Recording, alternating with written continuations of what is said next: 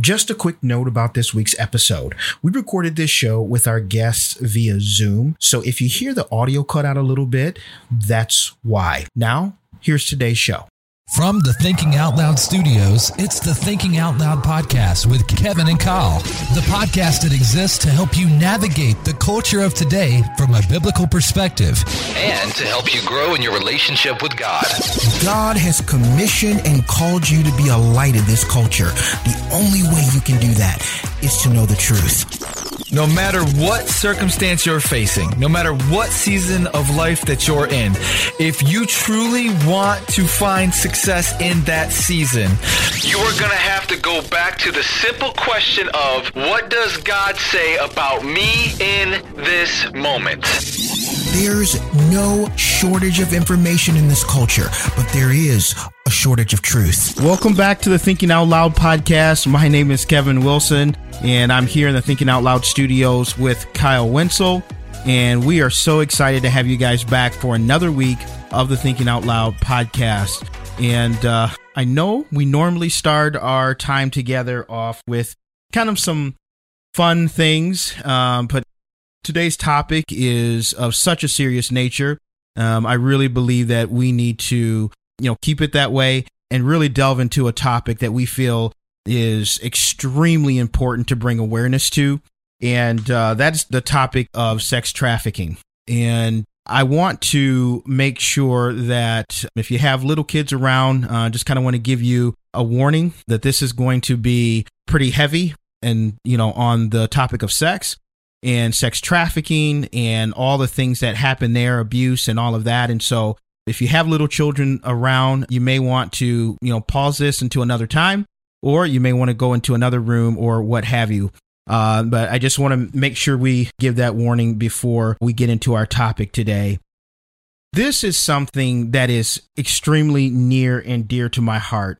And I want to bring, and Kyle wants to bring, awareness of this issue that is ravaging our nation. Like, it is everywhere, and so many people have a clue. They don't have a clue that it's happening right under their nose. And we have a special guest today who is a sex trafficking survivor. And we are so happy that she decided to come on today, because her desire as well is to bring awareness to this. And so I want to kind of go over just real quickly some statistics that I think will blow your mind. USA Today said that there are more than 4 million victims of sex trafficking globally. A study from the United Nations International Labor Organization estimated that 3.8 million adults, 1 million children were victims of forced sexual exploitation in 2016 around the world. Wow. 99% are women and girls. The vast majority of sex trafficking victims are women and girls, though men, boys, trans, intersex, and non-binary individuals can be victims as well. The International Labor Organization estimates that 99% of the adults and children forced into sexual exploitation in 2016 were female. 1 in 7 reported runaways in the U.S. in 2018 is likely a victim of child sex trafficking. In the U.S., we have sex trafficking victims include immigrants as well as American citizens. Though there is no official number, advocates and researchers say the number of domestic victims is high. Another place where we see this is also in the foster care system, and this is not widely talked about, but in recent years, a pipeline from the foster care system to trafficking has gained attention. And then last statistic here, before we talk to our guest, is profits from forced sexual labor are estimated at $99 billion worldwide. That's a billion with a B.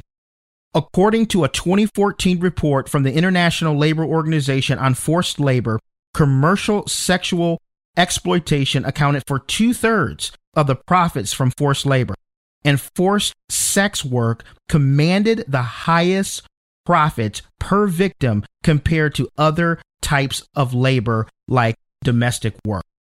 And so, as you can see, the numbers are staggering. We must, everyone, Christian, non-Christian, but especially Christians, we must bring light to this darkness. It is one of the most egregious things that you can do to another human being is put them in any type of slavery for any reason. The most egregious, in my opinion, is sexual slavery. And we have to be bold, we have to stand up, and we have to do everything we can to combat it. And so, and that's our desire to do that today. And Kev, real quick, I like that you say that, because coming from Michigan, you look at one real quick stat. Michigan ranks 6th in the nation with human trafficking, 7th if you talk about specifically sex trafficking. So if we're going to bring awareness, which I am excited to do today, if we're going to educate ourselves, I think we have to take some onus and some ownership on the fact that our state, where we're releasing podcasts from, we're going to Kroger, we're going to Meijer, we're going to the marketplace, the store. And if we're 6th or 7th in either one of those categories, odds are we are walking blindly by scenarios and situations that we otherwise are just going to have to be okay with because we don't know enough or we don't care enough. And that's a gut-punching statement. The fact that we're 6th or 7th in the nation in this, and me personally, I guess I just don't know enough to do nothing, but I think after hearing this podcast, we as Michigan citizens, residents, we need to take more ownership over the fact that our state is that low in that stat.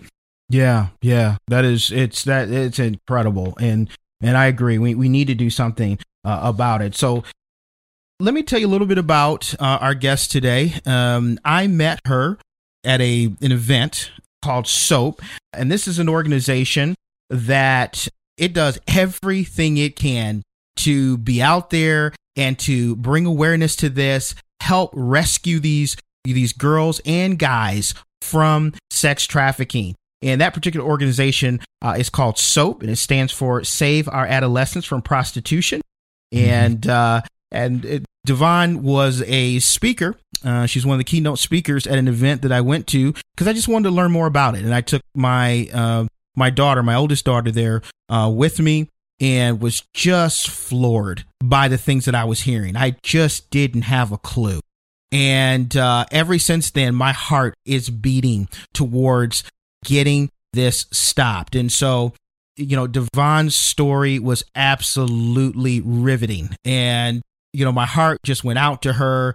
And we kind of followed that up by going to SOAP, and we did some volunteering there. And what they do is they literally wrap bars of soap with a message and a number that a person that is being trafficked can call. So they put these in hotel rooms. They go to, the auto show. They go to, all these big events around the world that brings in a lot of these sex traffickers and all of that. And, their desire is if one of these young ladies go into the rooms, their hotel rooms, they will see this in the bathroom, and they can, call discreetly from the bathroom, and somebody can, come and rescue them. And so it's just an awesome, awesome thing that they do. And this is where I met Devon, and you're getting ready to meet her. We're so appreciative for her to come on. And Devon, welcome to the Thinking Out Loud podcast. We're so happy to have you.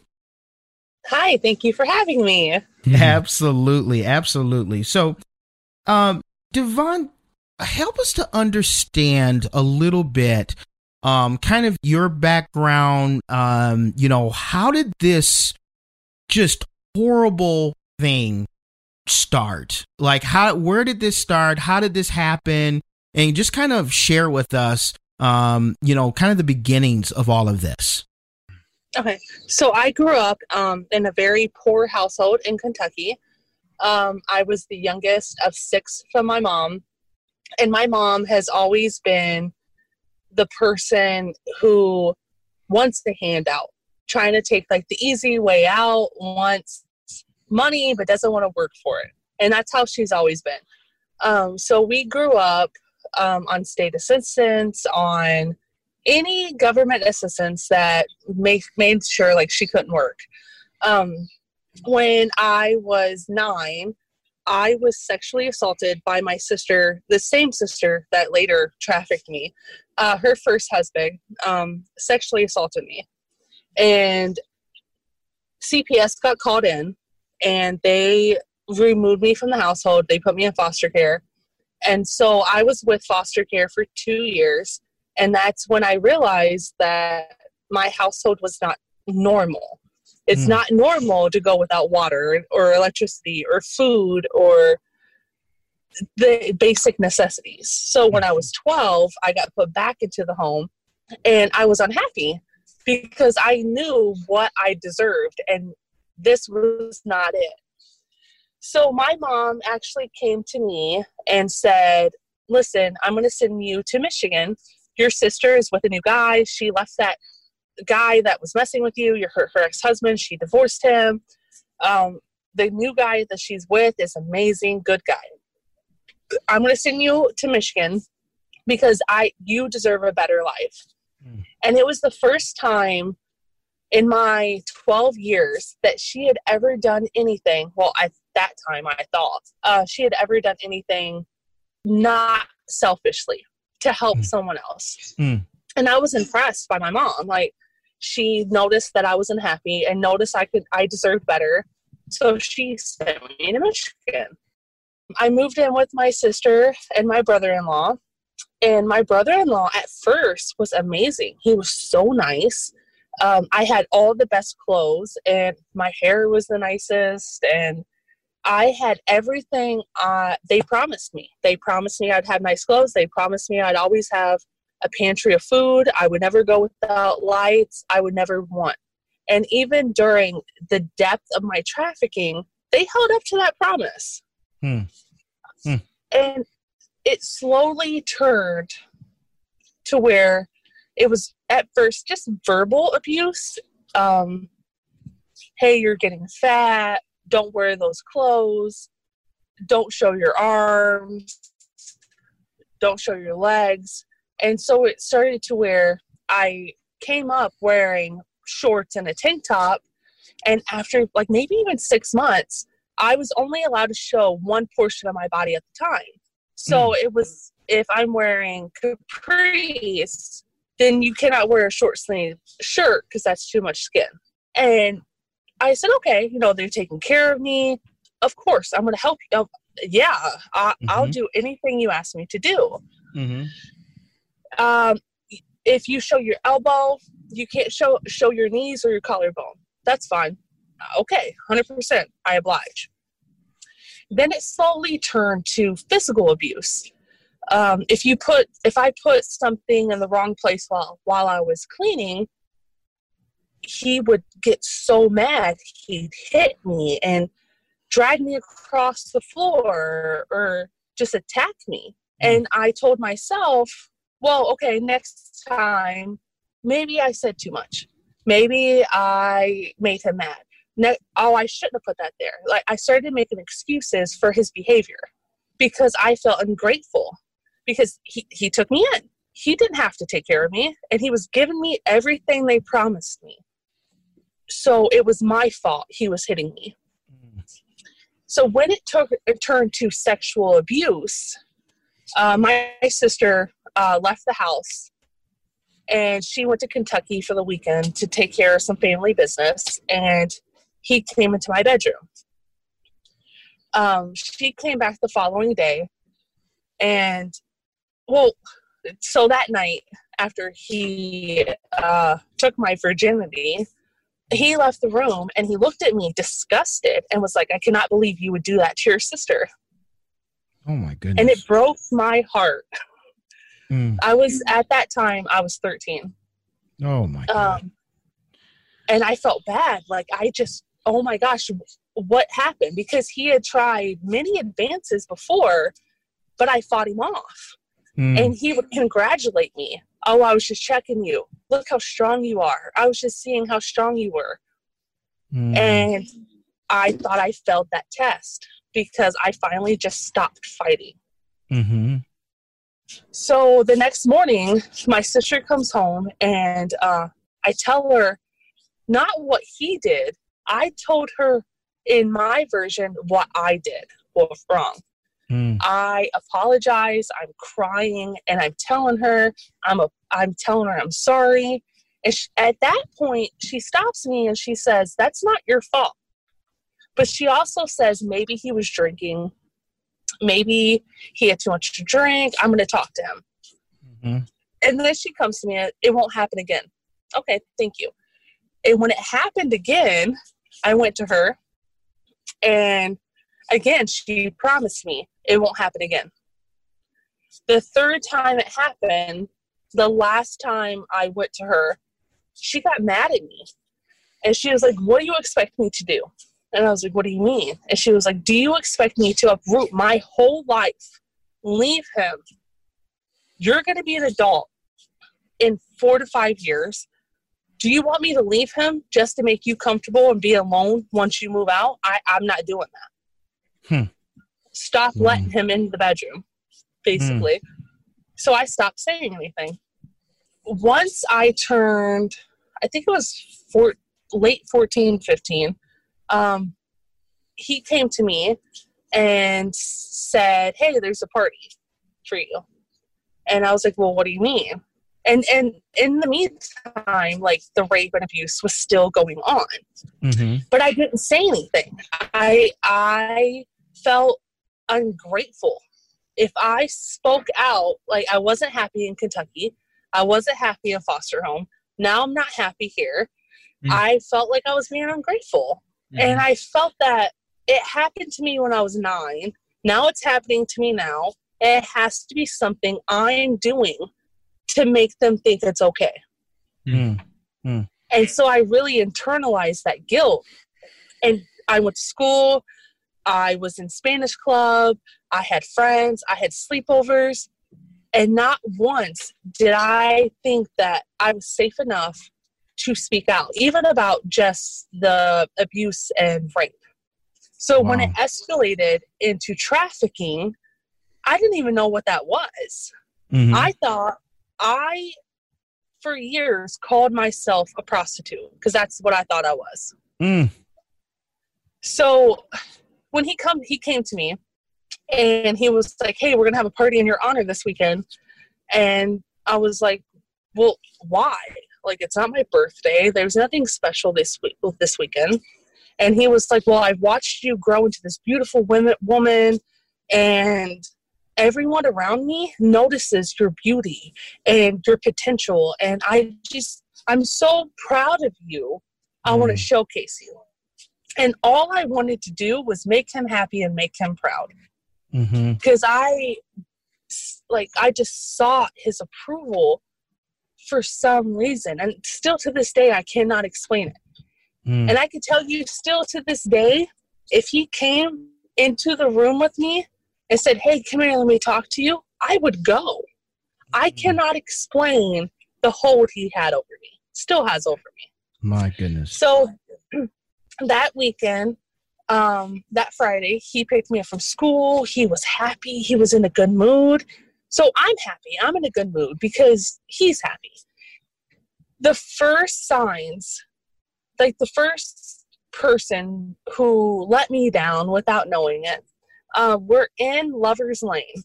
I am, I think, 14 at the time. I'm a child with this almost 30-year-old, and we're looking at lingerie.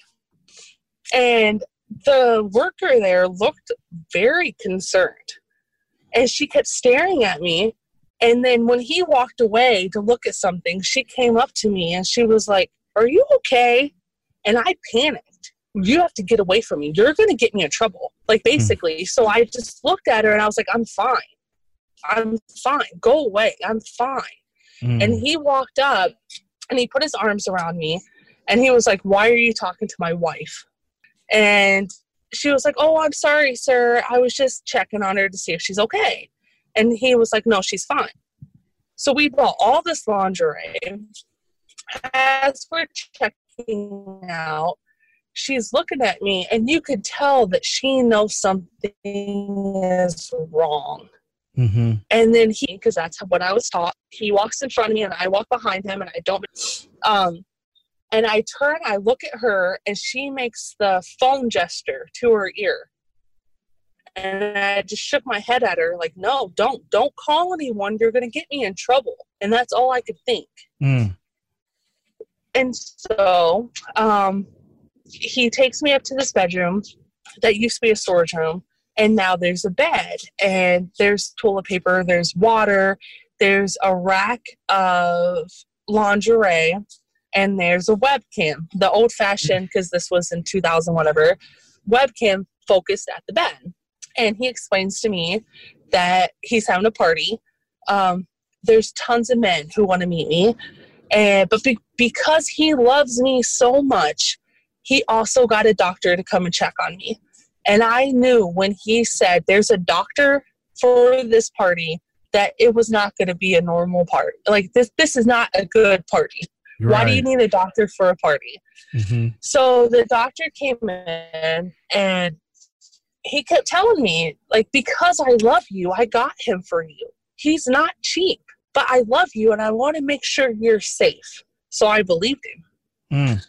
The doctor came in, he introduced himself to me, let me know that he would be taking my vitals, giving me medicine, and checking me between each man. And even then, I didn't understand what he meant. What do you mean between each man? So that night, my sister handed out snacks and drinks to the men waiting their turn with me, as only 6 men came in that room that night. And the 6th man got too aggressive with me because I wouldn't stop crying, and he made my nose bleed because he headbutted me. And my brother-in-law and the doctor ran in quick. Mm. And my brother-in-law scooped me up. The doctor took care of me. My brother-in-law put me in the tub. He cried because I was hurt. So with the first 5 men, I was like, why does my brother-in-law hate me? I hate him. He is not good. But with the 6th, and when something bad happened to me, I'm like, oh my gosh, look how much he loves me. Look how well he's taking care of me.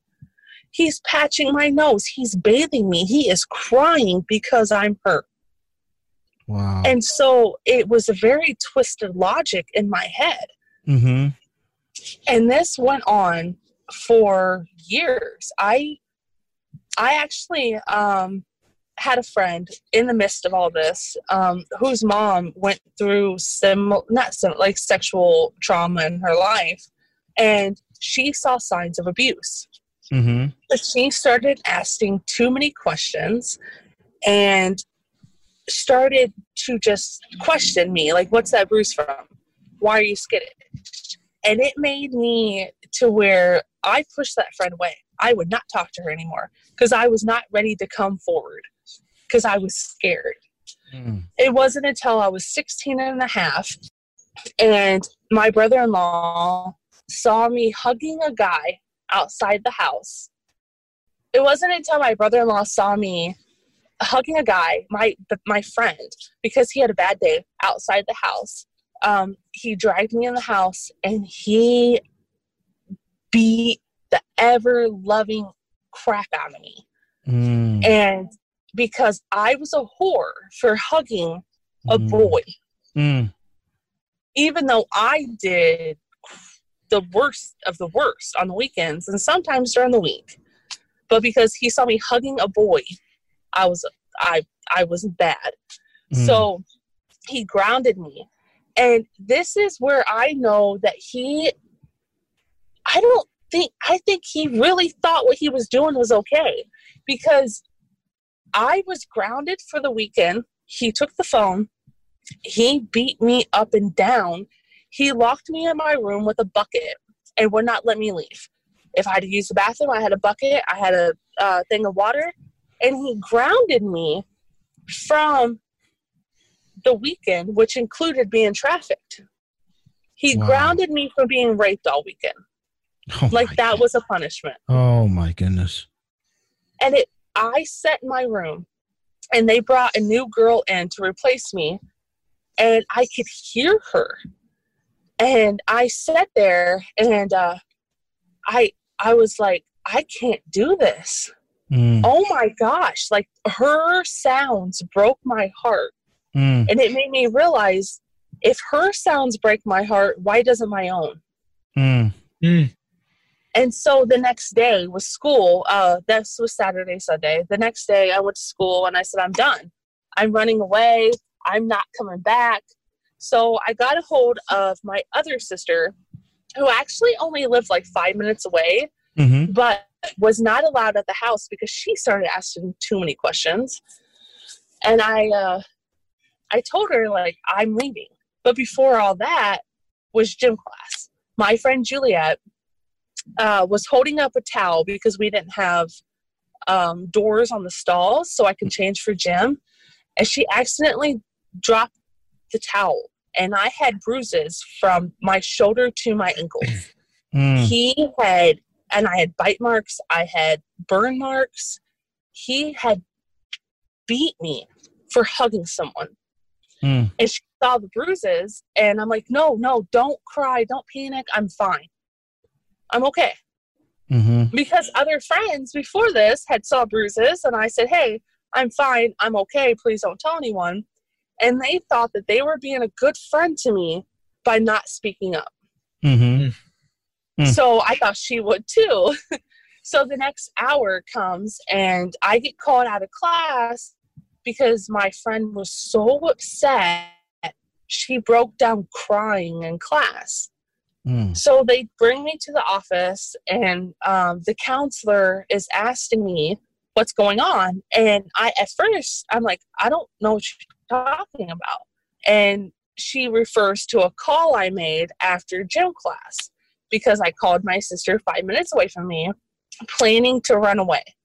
And I said, hey, I'm going to run away. Come pick me up at 2 a.m. Take me back to Kentucky. I cannot be here anymore because if I do, I will not live. So, and I swear up and down, that call never happened. I don't know what you're talking about. I don't know what Juliet says she heard. And then finally, this counselor, unlike most counselors that I had seen before, wouldn't give up. And finally, she was like, what is going on? Raise up, let me see your arms. And I was like, why do you want to see my arms? She's like, because it's September and you're in long sleeves and long pants. I want to see what's under your arms. And so I just raised my sleeves up and there were bruises and there were bite marks and there were burn marks. And she said, are you being hurt? And she reached over, the first person ever. She grabbed my hand and she said, I want to help you. Let me help you. And I lost it because she made me human. Yeah. And so I started crying and I still couldn't put a label on what happened to me. So I just said, he's hurting me.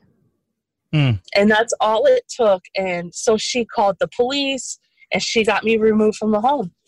And I swore up and down, I would never tell anyone that I was a prostitute, ever. And it wasn't until 2013, my friend Rhonda, who's always had a heart for fighting trafficking, but she always thought it was international. She never thought about domestic. She was like, hey, this girl, Teresa, runs soap. Will you go with me? And I was like, I don't want to go anywhere. I don't want to learn about trafficking. That doesn't even happen here. That's overseas. Like, I was so blinded. And she was like, just go with me. I don't want to go by myself. So we're sitting there and we're listening to Teresa's story. And I just start sobbing. I get up and I run to the bathroom. And Rhonda knew that I had abuse in my past. So she just thought like I was sexually assaulted and I was triggered. And so later I called her because I didn't talk. Like the whole time home, I was like, I think I was trafficked. And so I called her and I was like, Rhonda, I was given out as a party favor, which is what I thought at the time. And she was like, well, what do you mean? And so I told her my story and she was like, wait, one person worked at Planet Fitness and one person was on disability. They owned their home. They had 4 cars. Do you not think they were getting money off of you? And that's when I realized, like, everyone in my life was gaining money off of the stuff they were forcing me into. Wow. It seems like, and I like that you say that, we think it's international, like it can't happen here. Anything, usually when you do research or you watch documentaries, it usually starts overseas. The documentaries, they start overseas. The underground operations of sex trafficking, I get it. It seems like the ring leadership is overseas. However, I think it's important that you talk about it being domestic, because your story proves, and if I can say it, the brainwashing that happens. Yeah, I've been in conversations with people where, they say, well, why don't they speak up, or why don't they say something, or why are, and we say women even though boys are involved, but we say, well, why does it take them 10, 15, 20 years to come out?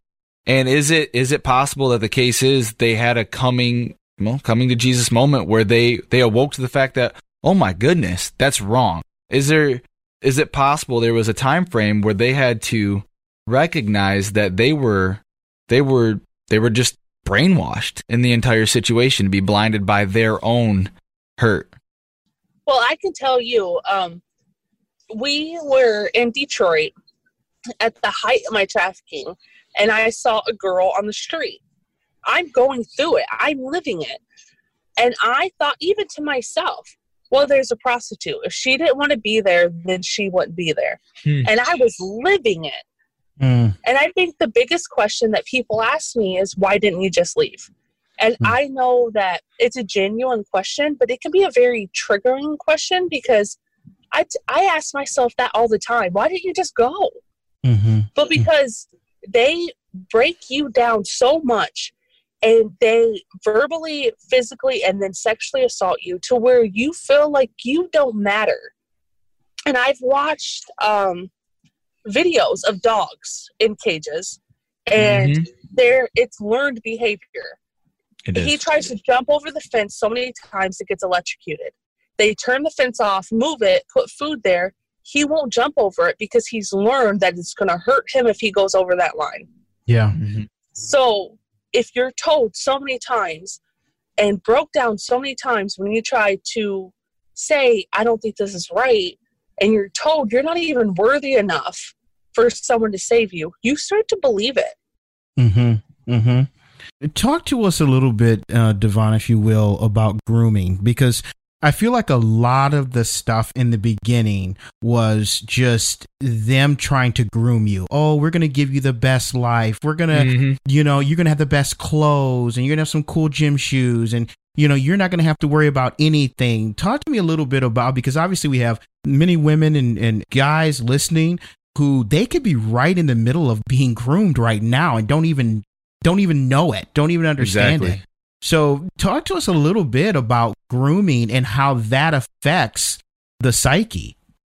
So grooming is a big part of, I'd say, trafficking, but I would also say sexual assault and violence, domestic violence, because traffickers in a whole spend a lot of time. This is a long game. They don't just grab you off the street and throw you into a bed with a lot, that's how a lot of movies show, where, a lot of Facebook statuses that someone followed me through Kroger, they're going to sell me. A lot of traffic, they're smart and they're very, very calculated. They bring you in. They make you trust them. They make you feel like they will provide for you and they love you, and they gaslight you. And I'm not sure if you know what gaslighting is, but they will act a certain way. And then when you have a reaction to their action, they tell you what you saw with your own eyes is wrong. They make you feel crazy. Right. They make you feel wrong for feeling or reacting to their actions. And after a while, you stop calling them out because, wait, what if I'm overreacting? What if I am crazy? So the gaslighting is a big part of the grooming.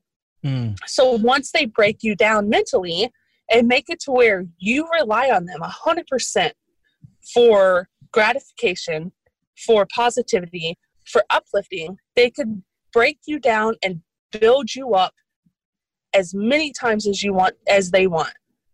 And you find it in yourself that your identity is what they tell you it is. Mm-hmm. And then you do anything to please them because you want them to be happy, and you want them, like my brother-in-law every time would carry me to the bathroom. He would nurture me. He would take care of me. He would wash me. He would love on me. And so I thought that meant he loved me. Yeah, and then being as young as you were, I mean, you didn't even know or have a chance to develop really what love was. I mean, especially with, kind of how you grew up and things like that. And the life was so drastically different because you went from not having anything to having everything, Right. So just, wow. And I think it's important that we take to note that the domestic situation that was going on, at least for me, when I hear human trafficking or sex trafficking, I'm thinking of finding a creepy situation down an aisle in a shopping store, in a store, or going to the laundromat and seeing a creepy situation. That doesn't even sound like that's the case 90% of the time. It sounds like what you were saying here is even the person being trafficked or the individual who is involved in domestic sexual abuse, they don't even know it. And so for us on the outside to look in, we're going to have to almost be super intentional about noticing just the unhealth period before we can even isolate that to a certain event. Does that make sense? I think that, like I said, we went to a lot of stores together. We bought a lot of sex toys. We bought a lot of lingerie. We went a lot of places as a minor and a grown man. And that's the place where, as the retail cashier, call the cops. I don't care if you're wrong. It's better to be nosy and wrong. And that's what I wanted to ask you. I didn't want to cut you off, when you're telling your story, but the simple question, are you okay? It doesn't seem sufficient enough. It's almost like we're saving face as like, oh, I did everything I could. I asked her if she was okay. So let me ask you. So I was going to ask you, instead of asking, are you okay? If we notice a situation, what should the response be? What should be the most effective response for the time frame and for the solution? I'd say the Lover's Lane incident. If the police showed up, first of all, you can't go into Lover's Lane unless you're over 18.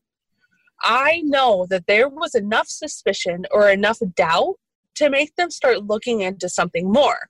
Why is this grown man calling this child his wife and buying lingerie, multiple sex toys, multiple lubricants? Why is that the case? That was enough. That was the first day, right before my trafficking happened. If the cops would have been called in and they would have started investigating, I genuinely believe it would have made my brother-in-law a little bit more hesitant to do it. I don't think I would have been trafficked that night if the police showed up at my house. And if they would have showed up at my house, they would have saw a webcam, a bed, a toilet paper, water, the lingerie that was just bought, all the sex toys that were just bought. They would have saw it set up in a room. What do you think that's for? Right. They would have stopped it before it started. Devon, what do you say? Because I know, and because even through SOAP and I was listening to some things that you guys were saying when you were doing your presentation about how some girls don't even understand, they will work somewhere. So say they work at Old Navy or they work at, whatever, the local Dairy Queen. And a person that works there is actually a trafficker. And he's maybe he's a really nice looking guy and they get hooked up with them. And it starts off as a working relationship, but he's there because he's a plant. He's there because, for whatever reason, they saw a bunch of young girls there or whatever the case may be. And then they start, going from there. So like you said, to your point is It's not the, oh, I was down a dark alley and I got kidnapped, thrown in a white van and sped off. You never saw me again. Like, that's movie kind of stuff. I mean, there is very intentional, very calculated things that are happening to girls. And I think when I was sitting there and I heard that for me was like, it floored me, because I'm like, that could happen to anyone. Like, you know, like my daughter could meet a guy who is amazing. She thinks like, oh, daddy, he's the one, whatever the case may be. And, you know, if she's not alert, she wouldn't realize that he's a trafficker. So talk to us a little bit about like how like that happened. So actually the term for that is Romeo pimp. It's a Romeo pimp. And I have a lot of survivor sisters. I actually one in my town, she fell in love with this guy. He said he was amazing. She thought he was great. They had kids together, and his first step into it was, listen, honey, we don't have rent, but I do have someone. If you sleep with him once, he'll pay our rent. I've been working. Will you please do this? And she thought, okay, you know, I'm at home with the kids. I'll do this. So she thought, as a sacrifice, she'll do this. Mm-hmm. Then it started to where, okay, well, do it again. Well, you don't love your family if you don't do it again. You don't love me if you don't do it again. Mm-hmm. And then he made it to where, wait, I don't think it was actually in my town, but it was in the area. But he made it to where, oh, look, the girl's outside. She needs rent money. We should help. We know people that'll pay her. And then he actually formed a full brothel to the point to where she was so sucked in that she actually became like the head honcho, breaking in these girls because she thought she was helping them. Oh my goodness. And when she tried to leave, he fought her for custody. And she had to face her trafficker in court. And there was another girl that was actually, I know this one for sure was in my town. He did the same thing. He didn't expand, but he was trafficking her. He had kids with her. They were in a relationship. And when she finally left him, she had to face him in court. Her trafficker, he almost killed her in front of her children. And he showed up in court and looked like an upstanding citizen. She had to prove that he was bad to keep her girls away from him. Wow.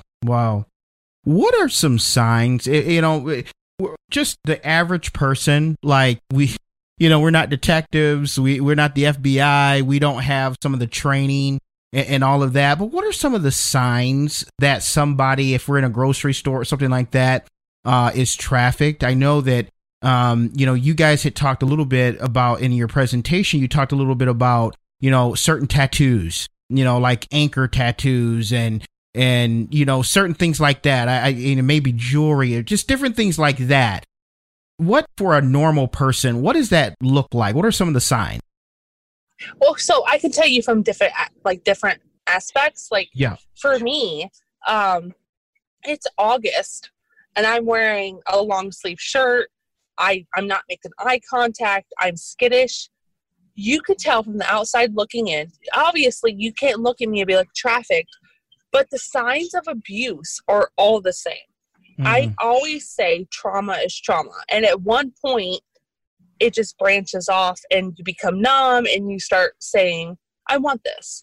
But the initial signs of trauma, I don't care if it's domestic violence, sexual abuse, rape, trafficking, the trauma in you is almost equal because the initial signs of trauma are the same. So we're in the store, I'm walking behind him. I am asking permission. I'm very soft-spoken. I'm wearing long shirts in the mist of summer. I have random bruising. If they're in school, I had a lot of absences. My A's went to D's. I changed. And like the teachers that saw me every day, I think they should have saw that change in me. I started out the beginning of the year, vibrant and happy, wearing t-shirts and capris. By the end of the semester, I'm wearing long shirts. I'm tired. I'm falling asleep in class. I'm very soft-spoken. I'm skittish. But if you walk by someone in the store, so go ahead. No, I was just going to say, and I believe this, at least here in the state of Michigan, I think the school systems have upped the ante with that, because that was a huge deal. I mean, you're in school, again, it's domestic, right? And so you're going home every night, you're going home on the weekends into this situation. And if teachers aren't able to say something, there's a possibility nobody's going to find this out. And my wife's a teacher, and she struggles with this because she knows, like, it's now she legally has to say something. If it comes across the table legally, and they find out there were signs in the classroom and the teacher neglected, she's in trouble. Like, if there are tangible, clear signs that she should have noticed. And so I do know, which I think is awesome, that there is a responsibility to these teachers that have these kids for 6-7 hours a day. They have to say something. And I think that's awesome. I feel completely horrible that wasn't always the case, but I am glad that it's trending in the right direction as far as the educational system, you know what I'm saying, as it goes for that. I could tell you, I had one teacher who took like a special interest in me, and she noticed a change in me. She would send me to a counselor, and like this counselor, I'd sit down and they would look down at the paper and be like, "Are you being abused?" Duh, duh. Like very monotone. And I'd be like, no. And they'd send me back to class. Mm-hmm. And then I got, I could say her name, but her name was Miss Carmen. She was my counselor, my new counselor. First time I got sent to her, that's when I broke and told her I was being abused, because she was not letting me leave. She knew something was wrong. Right. Yeah. What would you say are some of the common traps that young girls and guys are falling in through social media? Obviously, Facebook, Instagram, TikTok, Snapchat. I mean, you name it. They are on it. They are posting tons of pictures of themselves. Some of these pictures are not, they're a little provocative. They're trying to get attention. All of this, they're trying to get the most likes. People are DMing them. And then I think the second part of this is, what should parents do? Because, a lot of parents have not a clue what their kids are doing in their bedrooms at night, 2 or 3 o'clock in the morning. They're DMing people. People are, contacting them. They're being groomed right over social media. And parents are just completely oblivious to it. So, talk to us a little bit about that. I mean, how can just talk about that? Okay, so I would start off by saying, if it's too good to be true, question it. If someone's writing you and saying, "Hey, I got this modeling opportunity," question it. Mm-hmm. And I also feel like discretion is key. And I think that parents should be monitoring pictures posted, videos posted. I go through, like, my kids have TikTok. I go through their videos, and if I think that the audio is questionable, the dancing is questionable, the clothing choice is questionable, I just put a little period. And they know, hey, I have to delete this because she don't approve. Mm-hmm. I think that invading the privacy to an extent is totally okay. Mm-hmm. I'm not going to read your conversations with your boyfriend, with your friends. That's not my business. Mm-hmm. But if you're talking to someone that I don't know and you don't know, I'm in that conversation. First of all, you shouldn't be talking to anyone that you have not met face to face. You're going to block them after we go over this conversation. So I think a lot of parents give a lot of leeway because they don't want to invade too much privacy. But I feel that a little invasion of privacy is protection. Absolutely. So if I'm looking at your followers list and I'm like, hey, I don't know this person. Why is this person commenting? Block them. I'm not doing it because I'm overbearing. I'm doing it because it's an old dude and he shouldn't be looking at your TikToks. He shouldn't be on your social media. Right. Have you met them face to face? No, delete them. So, and even family members, like I have taught my kids boundaries, even in non-threatening environments. If a family member wants a hug and you don't want to hug them, don't hug them. I'm not going to force you to hug them. Yeah. So I think teaching your children that your body is your body, and I don't care who it is. If you don't want them to touch you, don't let them touch you. Yeah. And I've taught even my middle daughter, I normally like walk through the house, and if I say, hey, excuse me, and I pat their butt to say, excuse me, that's who I am. Pat, pat, excuse me. My daughter has even came to me, my middle daughter, and said, hey, I don't like it when you do that. Please don't touch me like that. No problem. Done. I won't do it anymore. We have to give them the freedom to speak up when they're uncomfortable. Yes. And not make them feel like they have to comply to make the adults comfortable, because that doesn't work. Yeah, that's good. You know, one of the things I think that upsets me is the fact that it's always the woman's fault. Our society is just so backwards, and if a woman wears something that, and maybe she shouldn't wear it, maybe it's a little bit too revealing, the first thing out of people's mouth is, well, you shouldn't have wore that. If you wouldn't have wore that, he wouldn't have tried anything with you. And my thing is, she's asking for it. Yeah. That's you hear that all the time.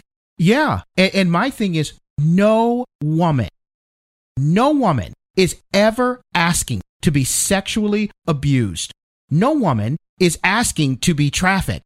I don't care what they're wearing. And I'm not saying that some of the things that I see is appropriate or should be worn or anything like that. I'm definitely not condoning that. But it is nowhere near something that we should be saying that, well, this person got raped because of what they were wearing. No, this person got raped because this other person who raped them is a sick person and needs to be in jail. Like there is zero excuse. And I will also say, believe all women.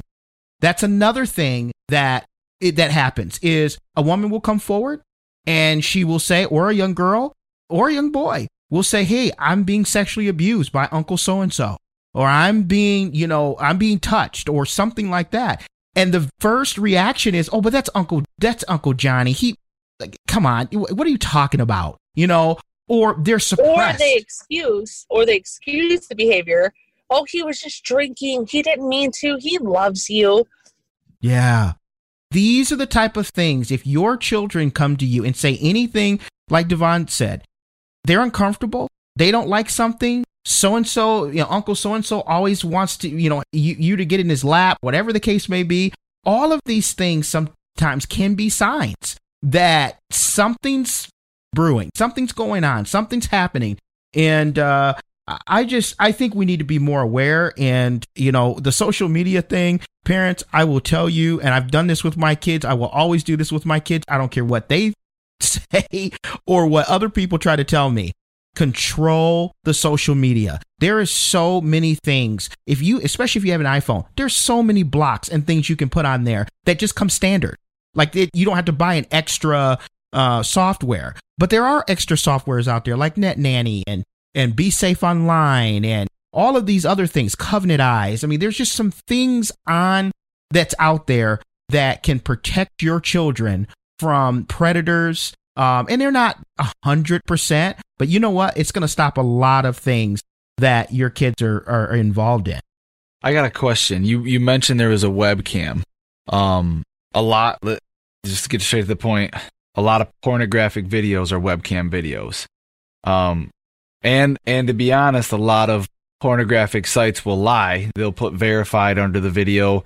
I was just reading about this.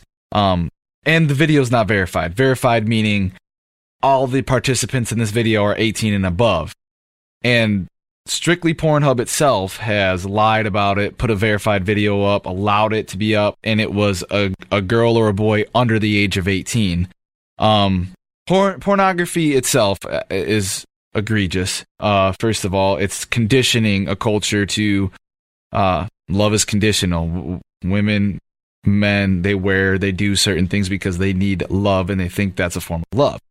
Secondly, but my question is, how do you, with your research, with working with SOAP, with working now with your foundation, do you have a better understanding as to how porn sites like that can just get away with it? Are there lawsuits that are going on? Are there cases that are open that we just don't know about in the public? Is there a way that you can shed some light on that whole realm?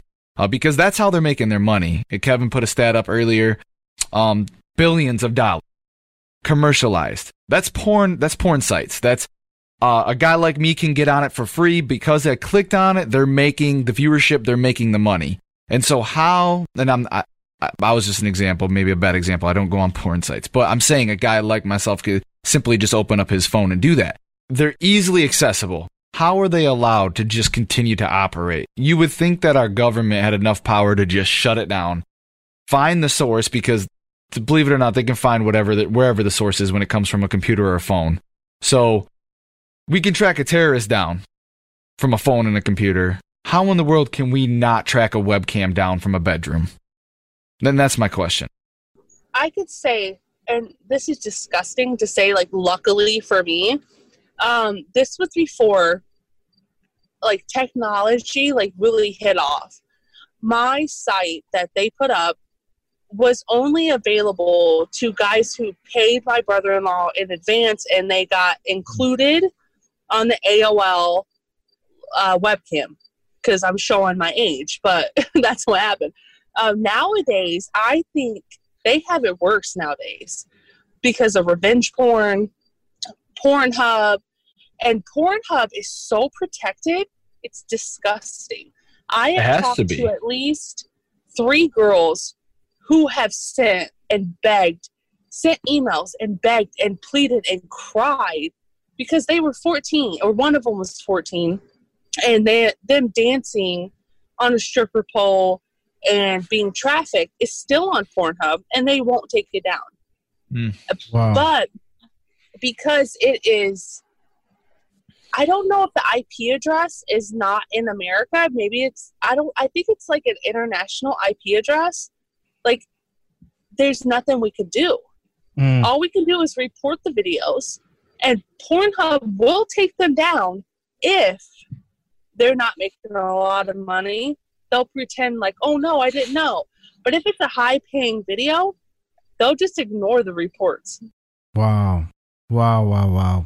You know, I was thinking the same thing about strippers, right? Because a lot of people, when they go to strip club, they think like, oh, you know, I'm just, you know, here to have some fun. These girls, they actually want to do this because, you know, they're using this money to pay off college, or, you know, they're just using this money to kind of get ahead and all of this, not knowing that, and it wasn't until I came to a SOAP event that I realized that some of these girls are trafficked. And it's not like, you know, so-and-so that's trying to, and I'm not saying that's right either. I mean, no woman should go and be a stripper for, you know, you should never sell your body for money. That period. That's just all it is to it. But when I heard that some of these girls, they're trafficked, like, that's crazy. Well, a lot of strip clubs, like, they require you to have an ID on you that's over 21, but they don't even look at it. Like, my daughter right now is 16. She could walk in there. We look a lot alike. She could walk in there right now with my ID, and if the police came in, they could swear, what is it called? Plausible, deniability, because, she had an ID that was over 21. Even though she's 16, she looks 12. She's little. So they don't care.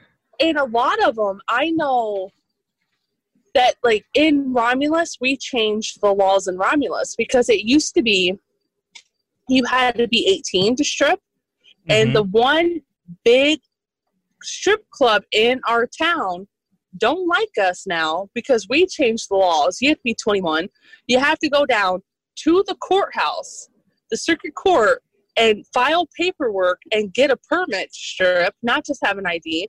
And you have to sign a human trafficking waiver saying that you will report anything that is not okay to be a stripper. They hate us. Perhaps part of the problem is that instead of just eradicating, and this is just my biased opinion, but instead of just eradicating stripping as a profession, all they did was just formulate it and just make it some hoops and loops to jump through to make sure that, I mean, let's be real. If we legislatively, if we cared about it enough as a governing state, it would just be illegal to do it. Yeah. You know, and which makes me mad because I feel like, and along with the pornography question, I really feel like it could be abolished. Porn could be abolished on sites, and stripping could be abolished, but I just feel like there's no facts to this, but I feel like there's got to be some sort of financial benefit for them to even be running still. There's too much money. And I could tell you before when we were on a lockdown for COVID, we couldn't go to the gym. We couldn't get our hair cut. But when bars open, strip clubs open because they were considered bars because they only report that they're making 75% of their income through alcohol. So we couldn't go work out. We couldn't get our hair cut, but men can still go to the strip club because they're considered bars because they're protected.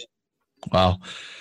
So along with that statement, obviously we can talk about human trafficking, sex trafficking, but we're fighting a battle because there are just certain things that are allowed socially in our state, in our nation. What can we do outside of post? You see the hashtag Save the Children, now hashtag Save Our Children. What can we do outside of social media that would be effective? Like, I'm a dad of 2 girls. I know Kevin's got a family of girls as well. Like, and I know we say girls because they are 99% of them are the most vulnerable. As a dad, I want to do my best, not just for my girls. I want to do my best for the kids growing up in my neighborhood, the kids growing up around me. What can I do outside of social media that would be effective? Well, I think that posting on social media is great. I really do. But I also think that it is a double-edged sword because a lot of people now are jumping on board and they're sharing stuff that actually hurts the cause. So I think doing a lot of research, reporting, I don't care, be a Karen, tell on everything. Teach your children their boundaries, make your children feel valued. My kid, actually, my oldest, has been in this fight with me since I realized I was trafficked, and she was 10. She's 16 now. She actually came to me not too long after I started speaking out, and I started bringing her to events with me, and she saw signs in another kid. And this poor kid was being assaulted, being abused. So I think that education, just educating, it starts in the home. If you can't speak about it openly in your home, and obviously it's age appropriate, like all of my kids now, like my youngest now is 10, my middle child will be 14, my oldest is 16. They all know my past. They know what I fight for. They know what sex trafficking is. They know the signs. They know what to look out for. I think that just starting in your home and then working outward is key. Because if you don't protect your own kids, you can't protect other people's kids. Right. Yeah, true. So I made it a point to not only focus on survivors and victims that I counsel all the time. Like if they call me, I don't care what time it is. I work full time. You call me at 2 a.m., I answer. but I also make it open to where my child comes to me and she's like, is this wrong? He said this to me. He said I should wear a smaller shirt, like just stuff like that. Like, I think starting in home and just being aware, especially as fathers, knowing that most of the time your child is going to choose someone who emulates their father. And if they don't have a father in the home, the first person who shows up and pretends to love them paternally is going to be what they choose from there on out. Yeah, that's a good point. And in just in our last few minutes here, what can churches do? I mean, I feel like this is a fight that the churches need to be a part of too. And I just think sometimes churches, we may not know what to do. It's like, how do you think churches can get involved? I mean, should they just get involved with local organizations like yours? How does that work? So I can tell you, Northridge Church is very actively involved with soap. They actually, they formed a whole organization called Love Runs. And they run the Detroit Marathon every year. Each runner is asked to raise $1,440 because that is the amount of minutes that we're free and someone else isn't. So they're very active. A lot of churches, when we could actually, face to face with people, we had people on the streets handing out hygiene bags, food, lunches, tampons. We had Narcan just in case. Just donating to causes like that.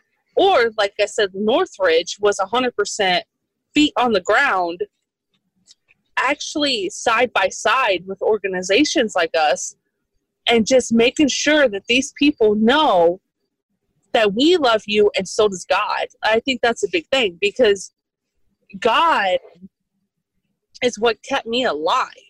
I would have been lost without my Bible. And I had my Bible ripped away from me, thrown away, ripped up, told I was stupid. And that was the only time I stood up to my trafficker was, you've taken everything from me. If you take God from me, I'll die. Yeah. And so he told me to keep my stupid Bible because it don't help me anyway. Wow. Talk a little bit to the person that's out there that may be listening that is that's being trafficked right now, and that whole relationship with God, that journey, and understanding that this is not obviously God's plan for their life. God has an amazing plan for their life, but we live in a fallen world, right? And so people make very horrible choices. And this affects other people. Every decision we make has a human on the other end of it. That's one of the things that one of my mentors says, and I believe it 100%. And so, talk about that. Like, how has this, and how did God affect this whole situation, with you? Because I can't imagine a person getting through this, and even what you have to go through today, looking back on all of this without God. Like, I can't imagine somebody doing this without God. So how is your faith, just influenced a lot of, where you are now and where you're going? Okay. So at first I'll address the first part. If someone's going through this, the same thing I was going through or something similar, I would tell them that no matter what anyone else says to you, you have value, you have worthy. God put you on this earth for more than this. Yeah. So no matter what anyone else tells you, you are valuable. You have a future. And if you hold on to that and you wait for that, I'm not saying today, run out and say, hey, I'm being hurt. Wait for that aha moment. And when you reach that moment, call me, call Teresa, call the SOAP hotline, reach out, because there are so many people here who are ready to catch you when you're ready to fall. Yeah. And we will love you through it. Yeah. Yeah. There is no reason not to call. Yeah. Even though someone else is in your ear telling you there's every reason not to. Mm-hmm. Mm-hmm. You deserve better, just like I did. Yeah. Yeah. And I could also say, in my darkest moments was when I clung to God the most. And I know a lot of people would make them stray from God or question God. But that was me. I would walk to school every day, and I would walk past the Salvation Army, and they knew me because I was in there so much, because my trafficker was throwing away my Bibles when they found them under my pillow. And I'd walk in and I'd say hi, and by the end of everything, they had a Bible waiting by the cash register to hand to me, because they knew I'd be in. And that's another person who could have spoke up for me but didn't know how to. They would hand me the Bible and let me leave. Wow. Because that was my saving grace. That is what kept me sane. Because God told me I was worthy, even though he told me I wasn't. Yeah.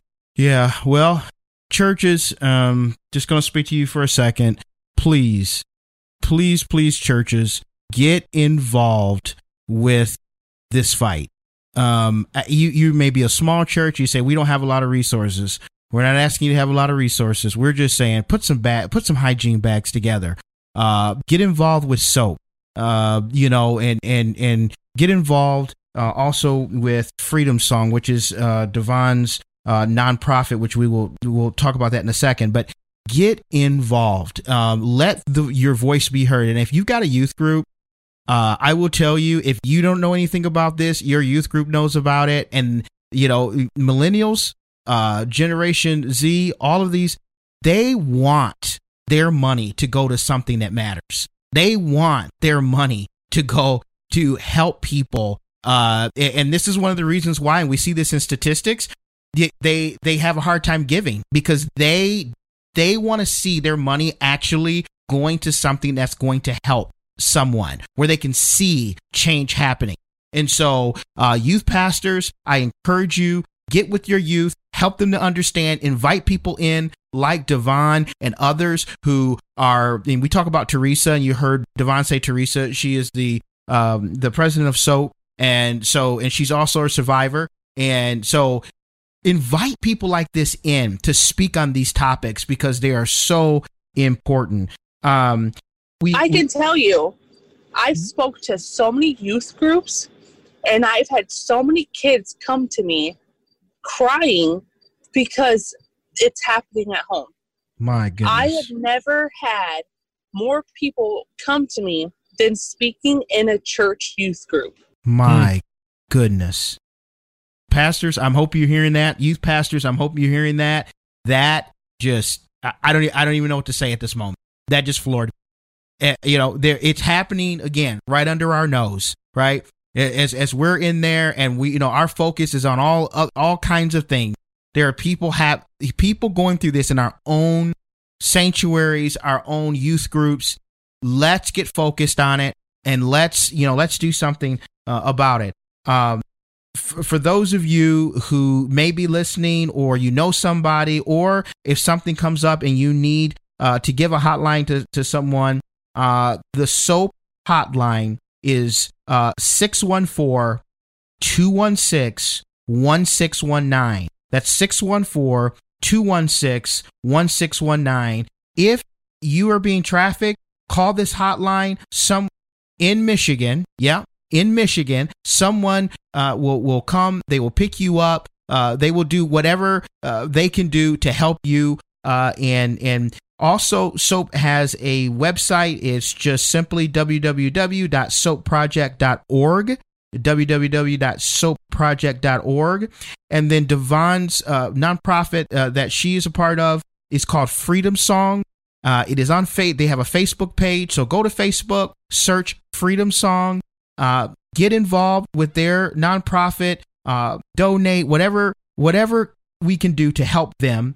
And then the last one is the National Human Trafficking Hotline.